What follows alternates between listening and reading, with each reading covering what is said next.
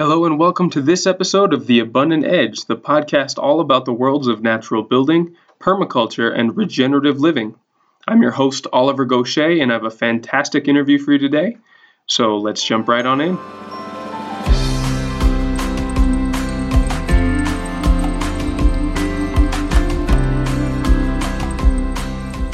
So I'm really excited about the interview. Today's guest is a good friend of mine who has recently become a member of the Abundant Edge team. His name is Neal Hegarty, and he's the volunteer coordinator at Atitlan Organics here in Sununa, Guatemala. Now, Neal grew up in Ireland and spent a lot of time around his uncle's dairy farm when he was young. He went on to study agriculture and science and began to learn more about alternative methods of farming during his travels and volunteering on wolf farms. He later went on to get his master's in agriculture and development studies. In this session, we talk about many progressive agricultural techniques such as holistic land management, silvopasture, strip grazing, and more. Neal also shares his experiences from managing volunteers from all over the world and how cattle farming can actually be good for the environment. Now, don't forget to stick around at the end of this episode while I give some exclusive information on new natural building workshops coming up as well. Now, without further introduction, here's Neal. Hey, Neal, thank you so much for joining us today. It's a pleasure to have you here. My pleasure, Oliver. Good to be here. Well, let's jump right in. Well, now, we've known each other for a little while, but tell me a little bit about your background growing up in Ireland. So I grew up in the countryside in Ireland. I was lucky that my uncle ran the family farm, and I didn't grow up far from that. It was a dairy farm, but I spent a lot of time on that farm as a kid and young teenager. I learned a lot from my uncle. He was a conventional farmer in that he did put chemicals on the field. He spread slurry on the field, which isn't like an overly sustainable practice, but he was a very good farmer. His attention to detail was excellent. I learned a lot about being around animals, about managing land. While I don't, not everything about the kind of farm that I was first exposed to was like 100% sustainable or anything like that. It was a really good introduction. I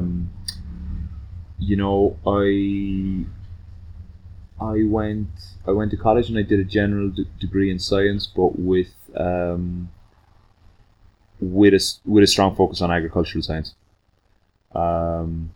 So it wasn't exactly a degree in agricultural science, but it was damn close. We studied an awful lot of stuff around, especially to do with productivity,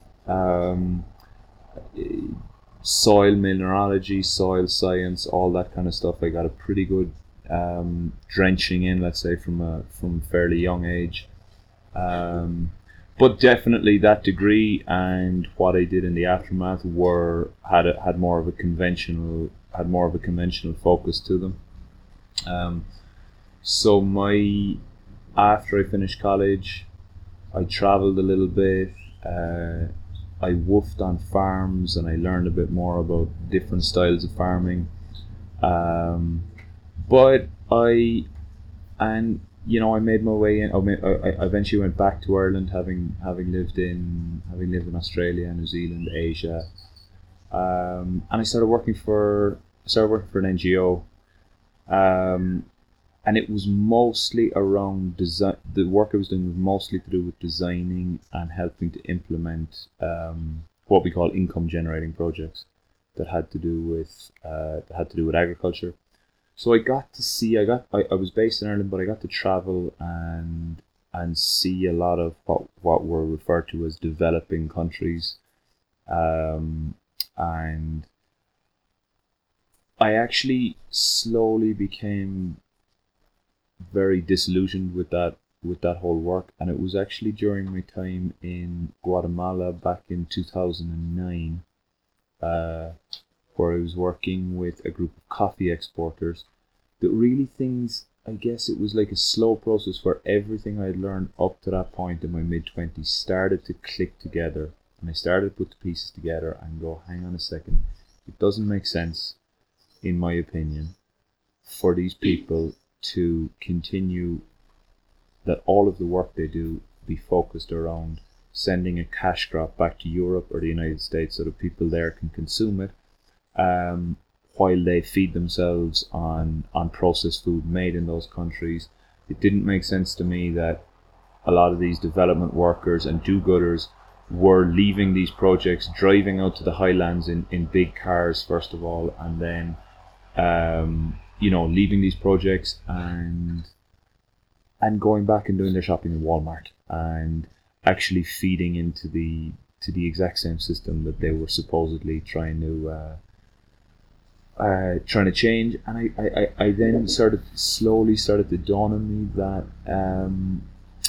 that kind of top dressing, or that sort of surface dressing stuff that a lot of NGOs do, is it's just not cutting it, It took me a long time to really fully put the pieces together.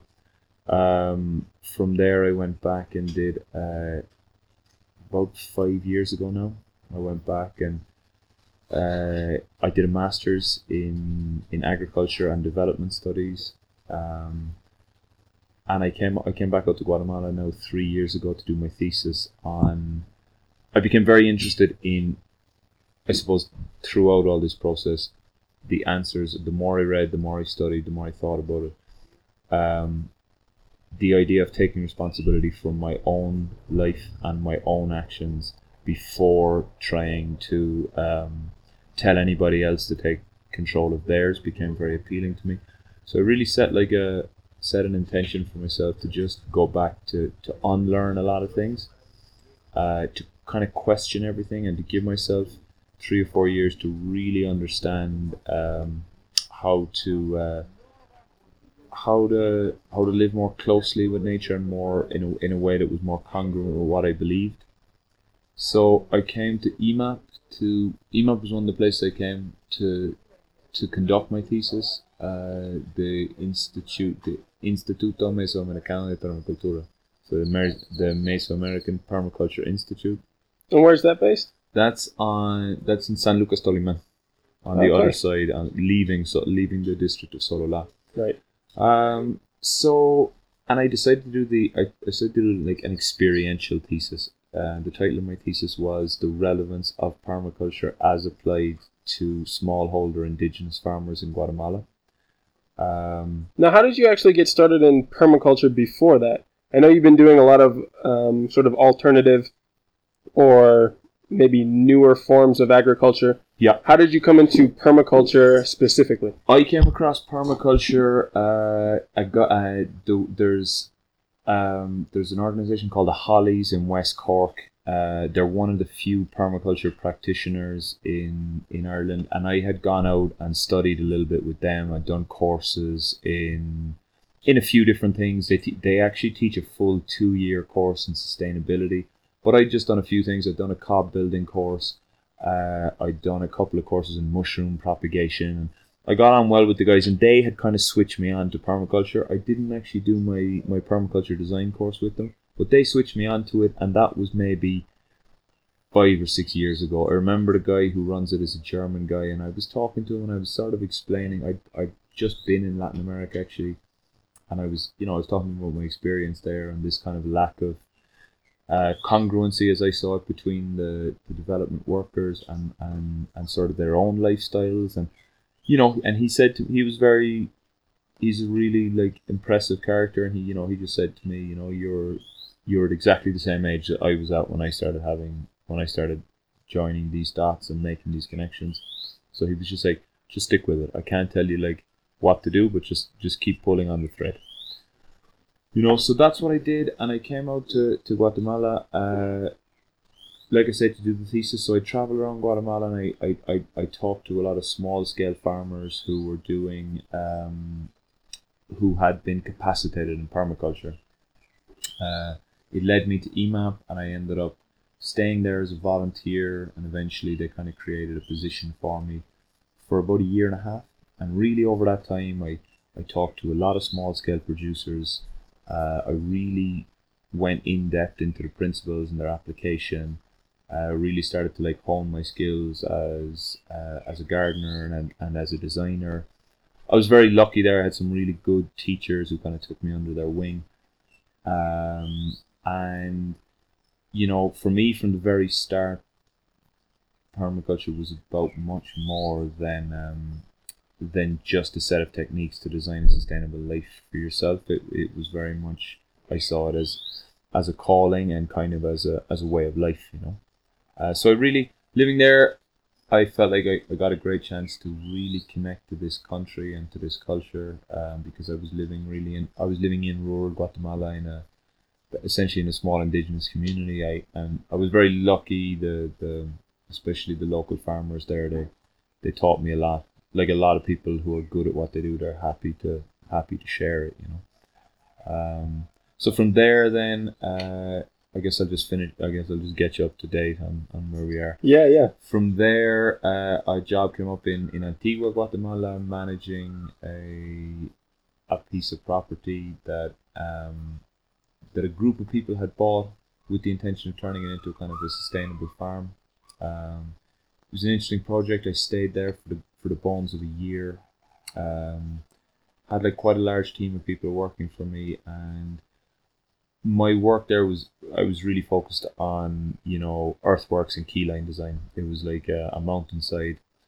So again, it was a great learning experience. And by the end of my year there, I felt like I learned an awful lot. I definitely made mistakes, but they're not mistakes I'd make again. And yeah, it turned out great. Actually, it was really affirming to manage a project of that size, 10-acre piece of property, sloping, and to really I just applied the principles of moving slowly, building soil, slowing down water in any way you could, building diversity, and it was really, what's the word?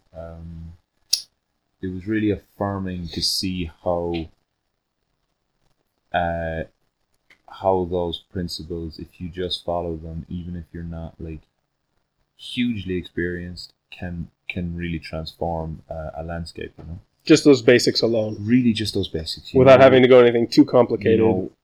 Focus on perennials, slow down the water, work on contour, get in animals, build soil. These are the things that you never really regret them. You might make small technical mistakes here and there. You might bite off more than you can chew with a terrace and end up with a big slope on the other side of it and have to redo it. You might have one or two animals get sick and die because you've worked with goats and not with sheep. But, applying the principles of starting a nursery and just propagating every soil improving plant that you can get your hands on. Nobody ever regrets these things. And that's kind of what I realized. I'd worked up slowly to that point, I think, to be able to manage this project, and I felt like it was the right time to take it on.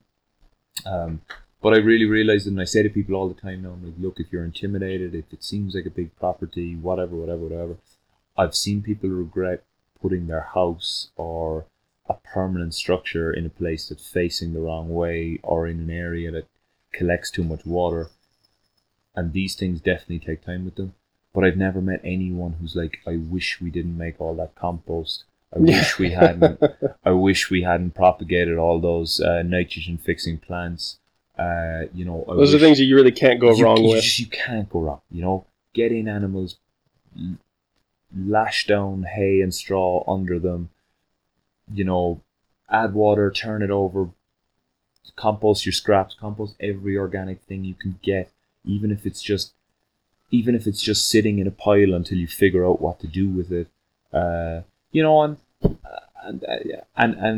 so those things, you literally can't go wrong with those, and bit by bit you get more refined at it. For sure.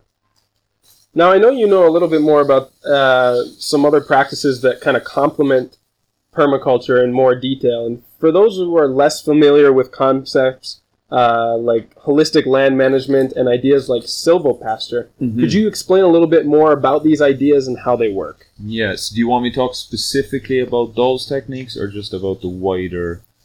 I guess I would say, first of all, like on that. So we'll start with holistic land management. Okay. We've talked a lot about that ourselves. Yeah, I mean, like, so all permaculture really is at a basic level. Okay, this is what I'm starting to realize with permaculture. At a basic level, it's really just a very good synthesis of a lot of different of a lot of good agricultural practices taken from all over the world and kind of put together. Yeah. So, and that's why I think that principle, work from the patterns to the details, is a very important one that maybe some people overlook. So it's like, if you're getting into permaculture, you don't need to be an expert in silvopasture, holistic land management, just rotational grazing, market gardening. You don't need to be an expert in any of these things, biointensive farming, whatever. Just know that they're there. Know that they're there, understand them, and have confidence in yourself to be able to look up the details of them. We're now living in a digital world. It doesn't make sense anymore to go to college and study all of the different things that could be considered permaculture for 4 years and try and memorize them, because you won't remember them anyway, right? So the reason permaculture education is so kind of, I think, inspiring and effective is that you're really just teaching people how to see things a little differently. You're broadening their perspective, and you're giving them like a toolkit. Yeah, so you're saying like, so specifically silvopasture, holistic land management are great tools if you find yourself with like a large, reasonably flat piece of land where it's maybe badly eroded, it's been really badly managed, and you want to get it, you want to A, make it productive, and B, heal it. Yeah, and there's knowing some of the details about these techniques can be then you go look them up. Yeah. Then holistic land management. Get on St. Google and have him bestow some knowledge. In a sense, yeah, and like, for example, like holistic land management. I'll get into the details on these things later, but holistic land management is kind of a funny one to me because I heard about it and people were all excited about it, and I watched a presentation on it, and then I just went, well, that's just what my uncle always did on the farm. Yeah. All holistic. It's just got a fancy name now. Yeah, he called it strip grazing. Yeah. So you divide up your pasture, your grassland, into small sized enclosures. You leave the cattle there for 1 day, then you move them to the next one. They defecate everywhere. They stomp on the ground. Their hoof prints create seed beds. The grass grows way better after they leave. And it's just mimicking a natural pattern. Yeah, Alan Savory's stuff is really good on this for anyone who wants the details. But again, understanding the pattern is always more helpful. So essentially, what you would have in the wild is something like a savanna land.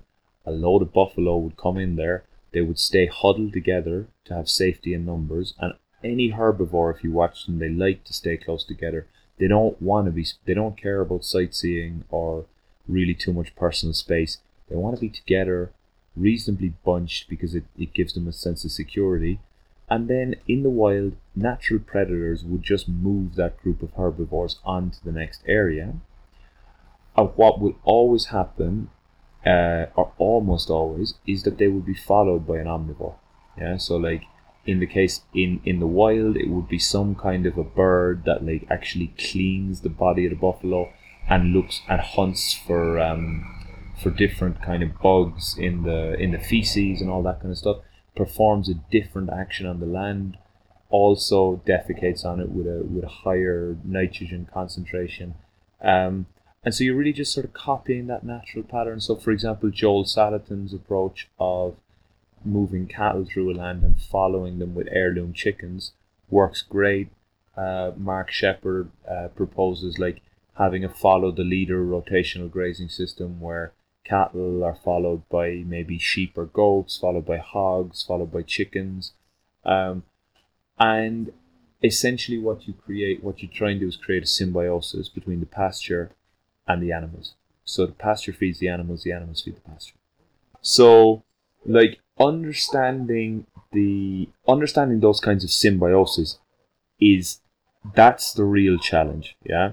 Like getting really, and that's important to people, because I think we have an education system that's very focused on people memorizing details rather than people understanding larger patterns and concepts, right? So, the symbiosis between a pasture and a herbivore is the same as the symbiosis between a tree and a flock of birds.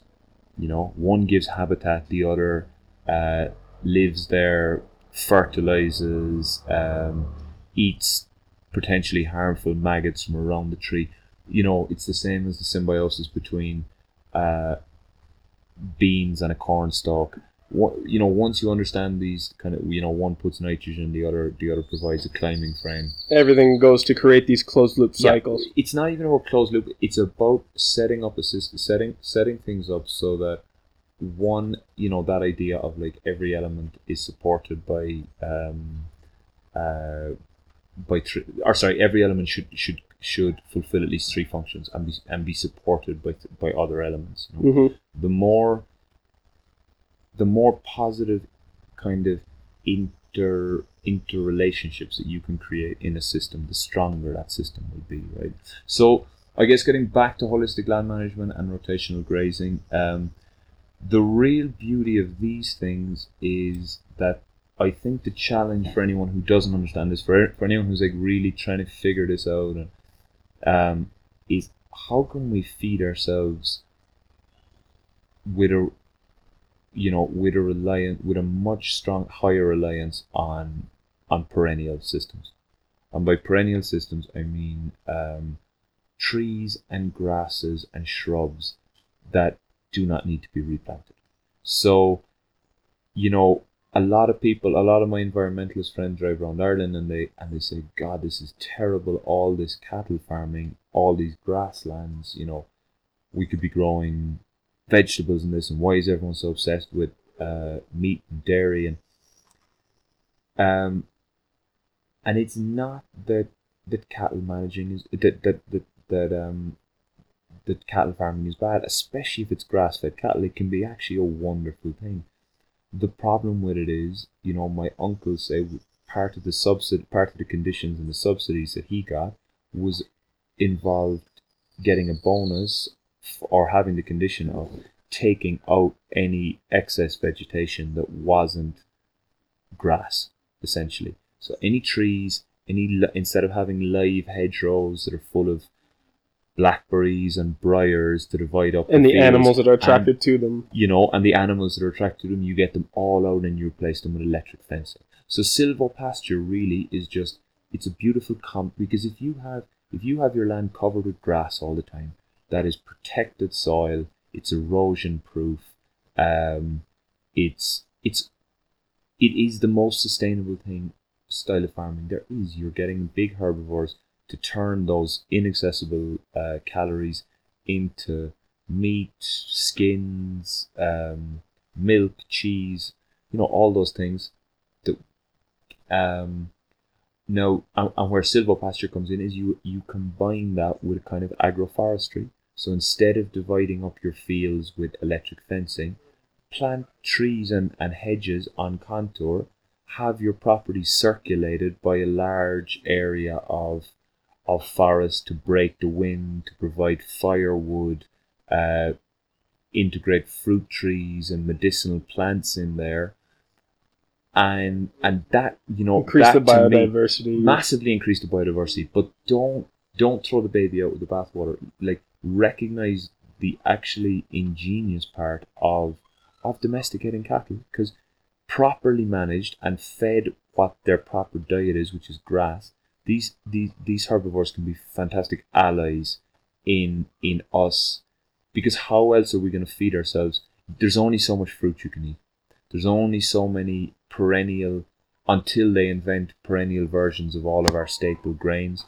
There's only so much we can get for perennials without the help of these big animals. You know, for us on the farm, it's goats.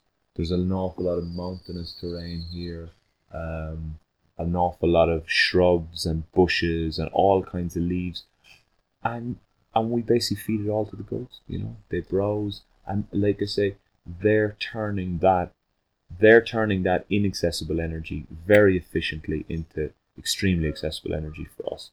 Yeah, Shed talked about that really well when I interviewed him on his show, about how the goats are sort of the cornerstone of all of the operations that go on the farm. Everything is sort of routed through them one way or another. And they transform a lot of products. They help to facilitate a lot of the work and some of the other functions of the farm. Yep. And that in most cases, there's some sort of animal input that is the cornerstone of the majority of the operations on a sustainable farm operation. I mean, without the animals, we wouldn't have a farm up there. Yeah. We would have no chance of growing or producing anything without the animals. Like, slowing down the water and terracing the land and getting the wetlands and those perennial food forests set up. They look great. They're beautiful. They create lots of habitat for birds. But it's not until you integrate the animals into them that you get the real symbiosis. So it's like, if you look at that, all of the food forests have a little house built inside of them with rotating doors where either chickens can range around under the trees or pigs can range under the bigger trees. The goats we don't actually let range in there. They go walking off the land of the farm. But again, loads of the lovely trees that are growing in there we use as cut and carry for the goats. And then vice versa, all of the animals are on top of a deep bedding system with straw. And all of that manure continually goes out into the vegetable beds, under the trees. So it's like the two are working in very, again, symbiosis is the word there, Yeah. And goats are fantastic because, remember, like, really, in a sense, a kind of rule of thumb is the larger the animal, the easier it is to feed it. The easier it is to feed it without grains. Very hard to manage, have any kind of egg production with chickens without some kind of grain that you got to get somewhere. Very easy with a goat or a cow.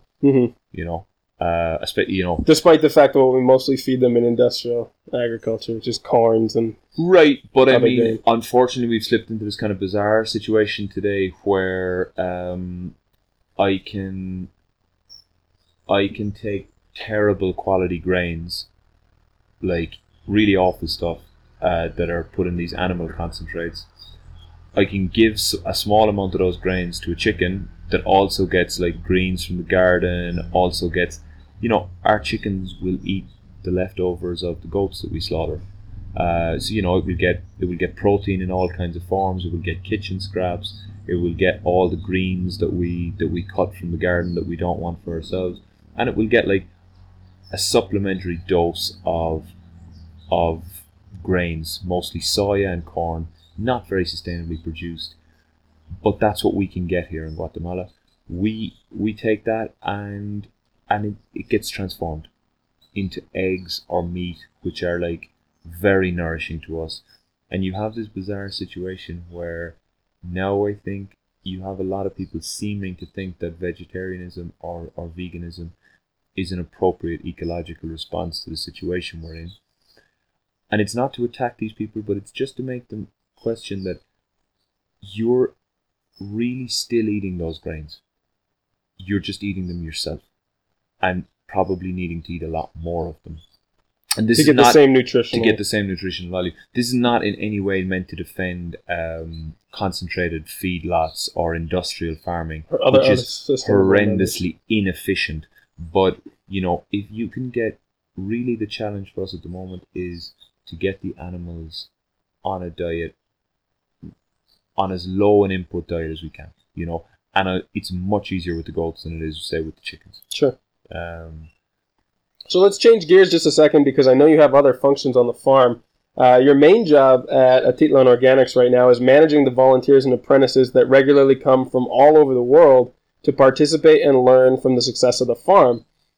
How have you managed such a wide range of abilities, work ethics, and even languages? Well, that part of it really comes quite easily. I think, to me, of course, there's challenges. It's a good exercise in compassion building, because you realize that everybody who comes here is coming at this from a different place. You get some amazing, experienced farmers and guys and girls who are like really good with their hands, have all these kinds of interesting skills to offer. And you get 19-year-old, 20-year-old high school students who are people who are just out of high school who've never even seen a show or a hoe or a shovel before. Thankfully, it's very rare that somebody comes through here that doesn't either speak Spanish or English. So that's a blessing. So that the language one isn't too much of an issue. I guess my philosophy when it comes to managing people all the time is try and give them space to do what they're good at. Try and find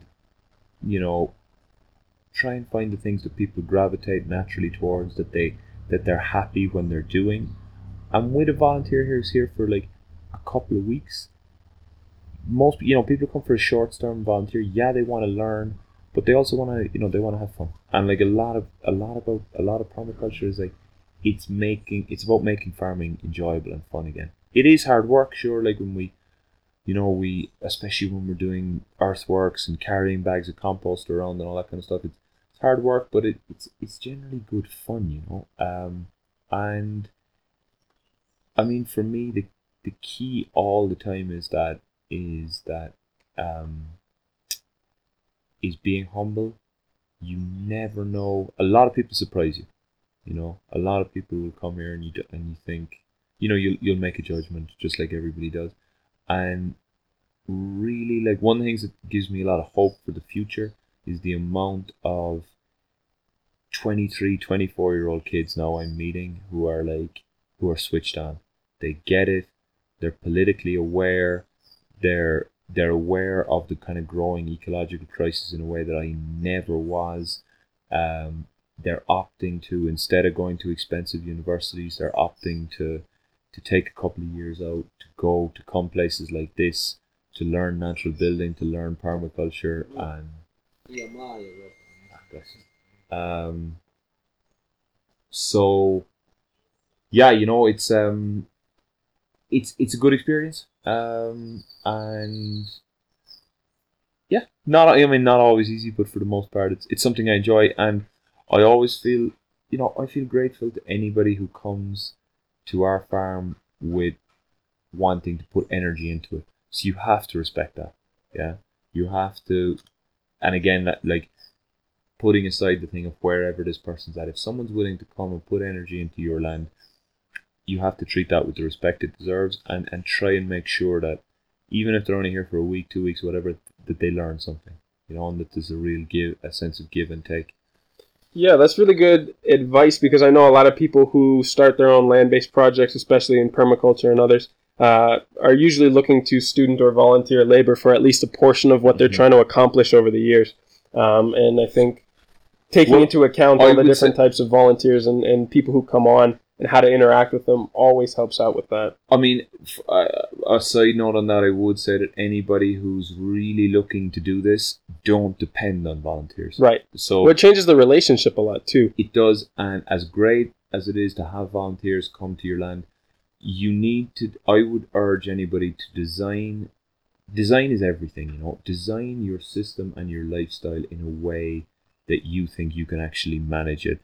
And by that I mean, don't get goats, pigs, chickens, a food forest, a silvopasture area, and and vegetable beds, and think that you can manage all that with volunteer labor. Make sure that you and the people you're living with, and maybe the people you're employing, that if you have to go 3 months without having anybody volunteer on your farm, that you can manage it. Ideally, the nice thing about the farm up here is we all take turns every now and again at manning it on our own, or with one other person. Shad's leaving in a couple of weeks, and it's just going to be me and Nicolas, and so we need to be able to get up at 6 a.m. and do everything on the farm from start to finish on our own. And that's really important. And having those redundancies built in are also really important. So the fact that he can get away for however many weeks, exactly, or that one of you, can respond to either emergencies or vacations, whatever it happens to be, and your operations don't fall apart. Yeah. It's really important to build those in. So your volunteer labor essentially then is about doing the bonus extra stuff. It's sure. Like, great, we've got 6 volunteers coming this week, and we've got a new piece of land that isn't terraced yet and could be really productive if we had 6 people working on it for 2 weeks, and we know we have that, so we plan for that. So the volunteers more do the additional bonus work, right? The stuff that you wouldn't be able to get to yes, in as quick a time if you didn't have them. That's a good way to look at it. Now, do you see the potential for permaculture to expand in Guatemala over the next 5 years? And if so, how would that shape out? Right. I mean, I'll go back, I guess, a little bit to my story. I came to Guatemala this second time around because I had been here back in 2009, and I really credit like my trip with Guatemala with opening my eyes enormously in terms of it was the first place that I really started to see the way the effect of the global kind of economic system, particularly around food production, has had such a devastating effect on this country. You know, you're talking about one of the richest countries in the world in terms of biodiversity, things that it can grow. You know, within an hour from here, I can find coconuts, pineapples, cacao, coffee, radishes, broccoli, cabbage, and everything in between. All, you know, you have a phenomenal abundance because of the changes in altitude. In a way, Guatemala, you talk about the edge, that's the name of your website. Guatemala is a great example of the edge effect. You know, it's like, it's the edge between two major oceans. It's the edge between two huge continents. And so it has this like extraordinary diversity and richness, not just in agriculture, but in culture. You know? You're talking about a country where there's still 23 languages spoken. Indigenous Mayan languages. But these people have suffered greatly, I think, for the richness that their country has. They've been exploited for generations. And so I think I think permaculture is extremely relevant everywhere in the world, but I think nowhere is it like more promising than here, because I think my hope is that the more people that come here and learn and do what we're doing here and apply these principles, places very quickly in this climate turn into an oasis. You have rain, you have lots of springs of water, you have an endless number of fruit trees and medicinal plants and grasses that will take hold. It's a good climate for lots of different types of animals, and really applying these principles very, very quickly, you get a huge turnaround. So, you know, the sky is the limit, I think, in terms of permaculture in Guatemala. It's just attitudes will have to change, and they'll have to change from the bottom up, you know. So the good, you know, we're selective here about the volunteers we take on, in that we tend to cap it at a certain number. But I will never say no to a Guatemalan. I'll tell an American student, I'm sorry, we're full, but even if we have 10 volunteers at the farm, and even if there's no space at the guest house, if somebody from Guatemala calls me and says they want to come and hang out and work at the farm and learn, I'll never say no. And one of the really gratifying things, I guess, about the last 3 years is that I've worked with some really bright, switched on young Guatemalan guys and girls who've taken this stuff back to the city or the suburbs where they live and started urban gardens, and even just have like, and you never, that's the interesting thing about this work, you never really know where it's going. You know, every group of 20 students you have one of them might go back and start a 10-acre food forest. You know, you just don't know. So that's why also, like, taking, if you're really serious about it, honoring and respecting the people who come to volunteer here and to learn here is absolutely fundamental, you know. So there's huge potential here. The economic system is still in no way in its favor. You know, the political class, all the rest of it, I don't think they see it. I don't think they get it yet. I don't think it's their fault that they don't get it. I think they've been indoctrinated into a way of thinking and seeing the world that just isn't really really isn't developed enough or advanced enough to deal with the problems that we have.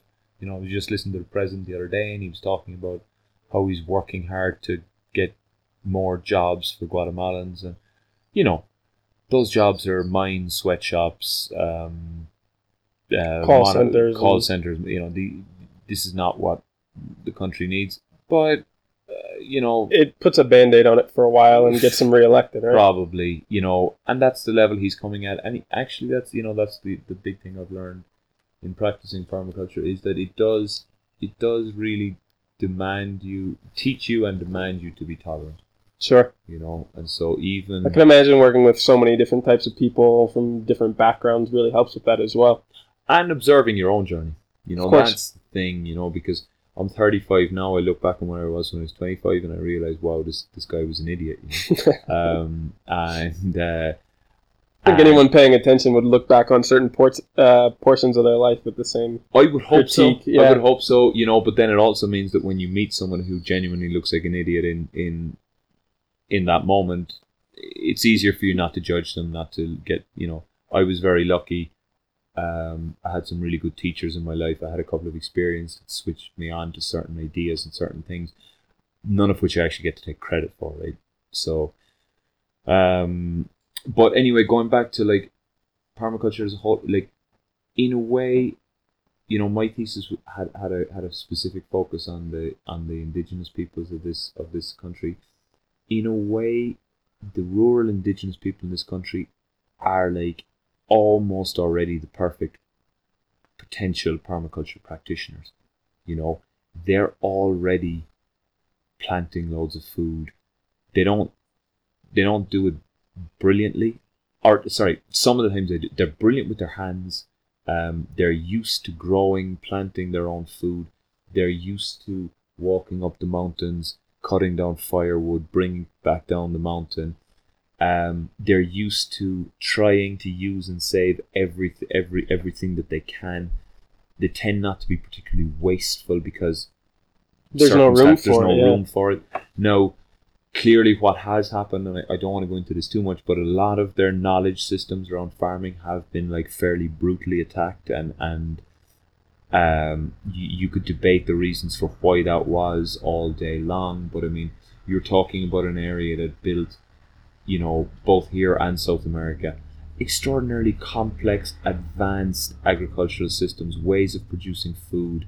The people here were no strangers to terracing, to complex irrigation systems, the Chiapas, the Chinampas, the 20-year rotation of the Milpa system going back into forest. All these things that there's ample evidence documenting. All these knowledge systems have been wiped out. In a sense, I think it was done, whether it was intentional or not, it was done with the goal of taking people who produced food for themselves and turning them into producers of commodities for us. And really that process started 500 years ago and it hasn't actually stopped. Which was, you know, again, my reason for I didn't want to be involved in income generating projects that helped people to keep exporting coffee or chocolate or whatever and earn $4 a day instead of $2 a day. That was not going far enough. So I think, but all that said, and even though all of the, you know, now you see people plant corn on the sides of 50-degree slopes, they don't terrace, they don't do anything to prevent erosion. But you know, any of these people you talk to, almost 80% of them will nod at you and say, yeah, mi abuelo lo hizo así, or something like my grandfather did it like that, or I've seen that before, and they take to it very quickly. You know, that was the really gratifying thing for me about working in Antigua, where I had these guys, and once I explained to them how to terrace properly, how to hold water in the land, they just got it straight away. Yeah. Okay. They're not that far removed from it. They're very, very close to it, you know. Yeah. There's been a real influx of processed foods, a real encouragement of people selling cash crops as opposed to growing food themselves. but there's still nobody in rural Guatemala is more than a generation away from a subsistence farmer. So, and with the diversity here, and with people's willingness to change, because that's the other thing I see in Guatemala is that you maybe don't have in Europe and the States, is that people here will grab onto change when they see good examples of it, because it's really not working that well for most people here. Yeah. The way things are. Sure. They can see the difference between their lifestyles and others around the world. It's maybe a bit different if you're working for a multinational back in Dublin and you've got a Volvo and you've got you might have doubts about the meaning in your work and you might get frustrated, but there's nice restaurants, another new Volvo to work for, a trip to Spain, and there's things to keep things you distracted. That mitigate it. Yeah. So like I'm cautiously optimistic. Let's put it like that. Sure. So now, what do you think are some of the things that permaculture and the Permies community in general can do to help to expand its reach and its appeal, especially in communities like this? Yeah. So we're in an interesting situation here because basically both Shad and I came at this thing from a similar position, which was I don't want to tell anybody what to do until I'm doing it myself.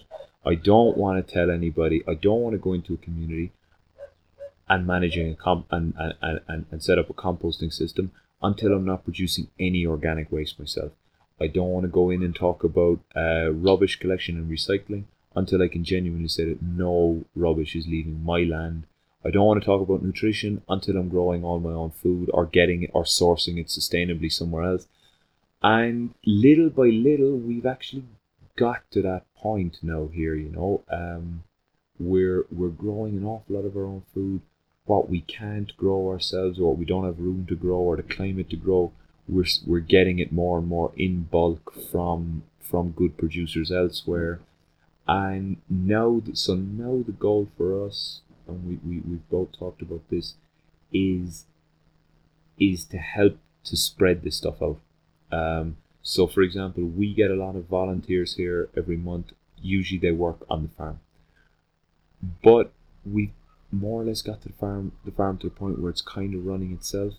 So starting next month, we're starting our first pilot project where we're doing a course. We've got 8 participants, and the practical work and the stuff that they do is going to be on the land of local people here. And essentially our idea is to look for funding. We won't need a huge amount, but look for funding and start redirecting the volunteer labour and the kind of, I guess, design experience that me and Shad and a few others here have got, and to start directing that volunteer labour onto people's land and just helping them with because the hard part about this is getting your land set up. Earthworks on rocky, hilly land, which is what we have here, are tough. I wouldn't do it if it was just me. I've always done it either with people working for me or volunteers. I sure as hell, if I was a struggling indigenous farmer, probably not even have time to do these things. So we want to help people to get their land set up to be able to produce this kind of abundance that we're seeing in our land, and then we want to incorporate them into a wider cooperative. Yeah. So we want to basically share our knowledge and our labour with willing participants. That's the other thing that I'm absolutely fundamental on. So we're very lucky here to have Nicolas, who's a local guy. He's the manager of the farm. He's worked Shad's farm for 8 years. Really, this guy's probably one of the best permaculturalists in the world, in that he grew up, he left school when I don't think he went to school at all. Speaks self-taught, very patchy Spanish, but this guy's a genius. He can build a house with natural materials. He can manage all of the different animals. He's a good butcher. He's a great gardener. He'll build you a wall while you're standing there drinking a cup of tea out of rocks he finds in the street, and it won't fall over. Yeah. This guy's a genius. He gets it. He's really excited about it. Everything he's learned with Shad, he's implemented on his own land, which is why Shad has kind of got him back to a 4-day work week, so he has 3 days to work on his own stuff. But with him and the contacts he has in the community, we want to slowly start to set up local people to essentially permify their land and set up a kind of a centralized co-op for that. And I'm really confident that if we can start applying these principles and really just working a model that we know works, we can completely regreen this whole valley. This valley that we see around us here now, where you've got eroded hillsides, poor looking soil, in 3-4 years, if we can get enough funding and enough volunteers, we can actually make a huge impact in this area. And hopefully set up, because my hope is that if we can do it well enough in this small community, and then people who come here, we can say, look, this is what can be done. And there's other communities. Keisha is a great example of one. They did it completely on their own, an indigenous community on the way out of Solola, on the way down to the coast. They've been working there for about 27 years. The place is an oasis. It's in the middle of all these coffee and sugarcane monocultures, and it's, you know, this area maybe 30 acres of beautiful terraces, lush food forests, watercress, fish, snails, abundance of beans and grains. You know, these guys are killing it. Yeah. And some model example. The models are out there, and really, for me, it's just about creating. At the moment, you talk to permaculture with a skeptic, and they'll sit and they'll listen to you, and they'll say, yeah, but, you know, how are you going to convince anybody to stop growing a cash crop for export? You know, there's no money in that, right? And so, and, you know, you try and make the case about, you know, that it's about, you know, money comes in other forms. If your food is good and you're not getting sick, that's a benefit that you don't necessarily see straight away. Or, you know, if you have a good life and all these things. But it's hard to get it through to people. But really, for me, the idea is to work small, not try and stretch yourself too thin. Put a number of years into a piece of land and then a community, and then bring people and show them to it. And if enough people do that in enough communities on a sort of a small to medium scale, then I think the evidence becomes overwhelming. Yeah. It reaches that tipping point. I think it reaches a tipping point where I think even the most skeptical capitalist person looks at this valley where we've been doing permaculture work for 5 years. Even right now, you look at Shad's farm, it's like this green jewel in the middle of an eroded desert. If you can take that and apply it to the entire community, and then it gets compared to like our neighbours in San Marcos or Jaibelito, and people go, there's literally not one sensible argument that can be made to say that this is not a good idea and not worth funding and not worth supporting. So for me, that's the real goal, you know. Yeah, that's fantastic, and especially like you said, reaching out and including the rest of the community in this as well, if they want, of course. And but giving them examples to follow rather than just stories and hearsay and stuff like that, because that speaks so much louder. Well, so that was, we could say, almost just a really big introduction for the fact that you're joining on with Abundant Edge as well. Yes. Could you tell us a little bit about some of the projects that you've done in the past and how you might be able to help other people in the future with their land-based projects? Mm-hmm. Well, I mean, like I said, the big one for me in Antigua was took place all last year, but also with EMAP, we implemented hundreds, well, I would say dozens of sort of small scale gardens and school gardens done along the lines of permaculture principles. I was very fortunate to collaborate and work on a project last year with an NGO called G22, where we set up they're architects and natural builders, and we worked with a family, a rural family on the I would say, rural, but kind of on the outskirts of Guatemala City, going down towards Carretera, Salvador. And the idea was to design and implement a living area, a small house built with natural, affordable materials, and integrate the house with the garden. So we basically built them a very simple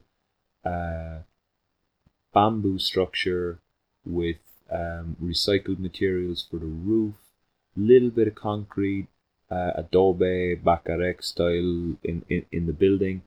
And then we integrated everything from roof water collection to grey water treatment to black water treatment. We integrated all that into the garden, and on a small area, maybe like 50 square meters, we set that family up with a design that could be copied really by any family with small or scarce resources, for a cost of around $5,000, we estimated it, which really is not very much money, and compared to the living conditions for your average Guatemalan family in that kind of economic bracket, it was a wonderful project to work on. We ended up winning a national award for it. I then went on and collaborated with the same NGO, G22, on a project up in a place called Salamat, it's known as the Corredor Seco, the dry corridor. So we're currently working on the implementation of that, but that actually involves a lot of things you were talking about, rotational grazing, agroforestry, silvopasture, which are there. It's a different climate, it's flatter, but it's a lot drier. So you're talking about really, really badly eroded. Desertification is really creeping into this area because they don't get the rains that we get here. So we're implementing that. I'm very excited. I'm hopeful about it. The funding has actually tied us up a little bit on that one. And so yeah, those are the kind of prototype models that I'm really excited to work on, and hopefully I really enjoy collaborating with other people, like you, who have maybe a slightly different focus but a similar large holistic view. I find people like that always very easy to work with, because it's just with this stuff, it's really just it's a case of the penny drops. Yeah. Once the penny drops, as soon as I talk to you about an idea, maybe you haven't heard the details of the idea, but you'll get it. Mm-hmm.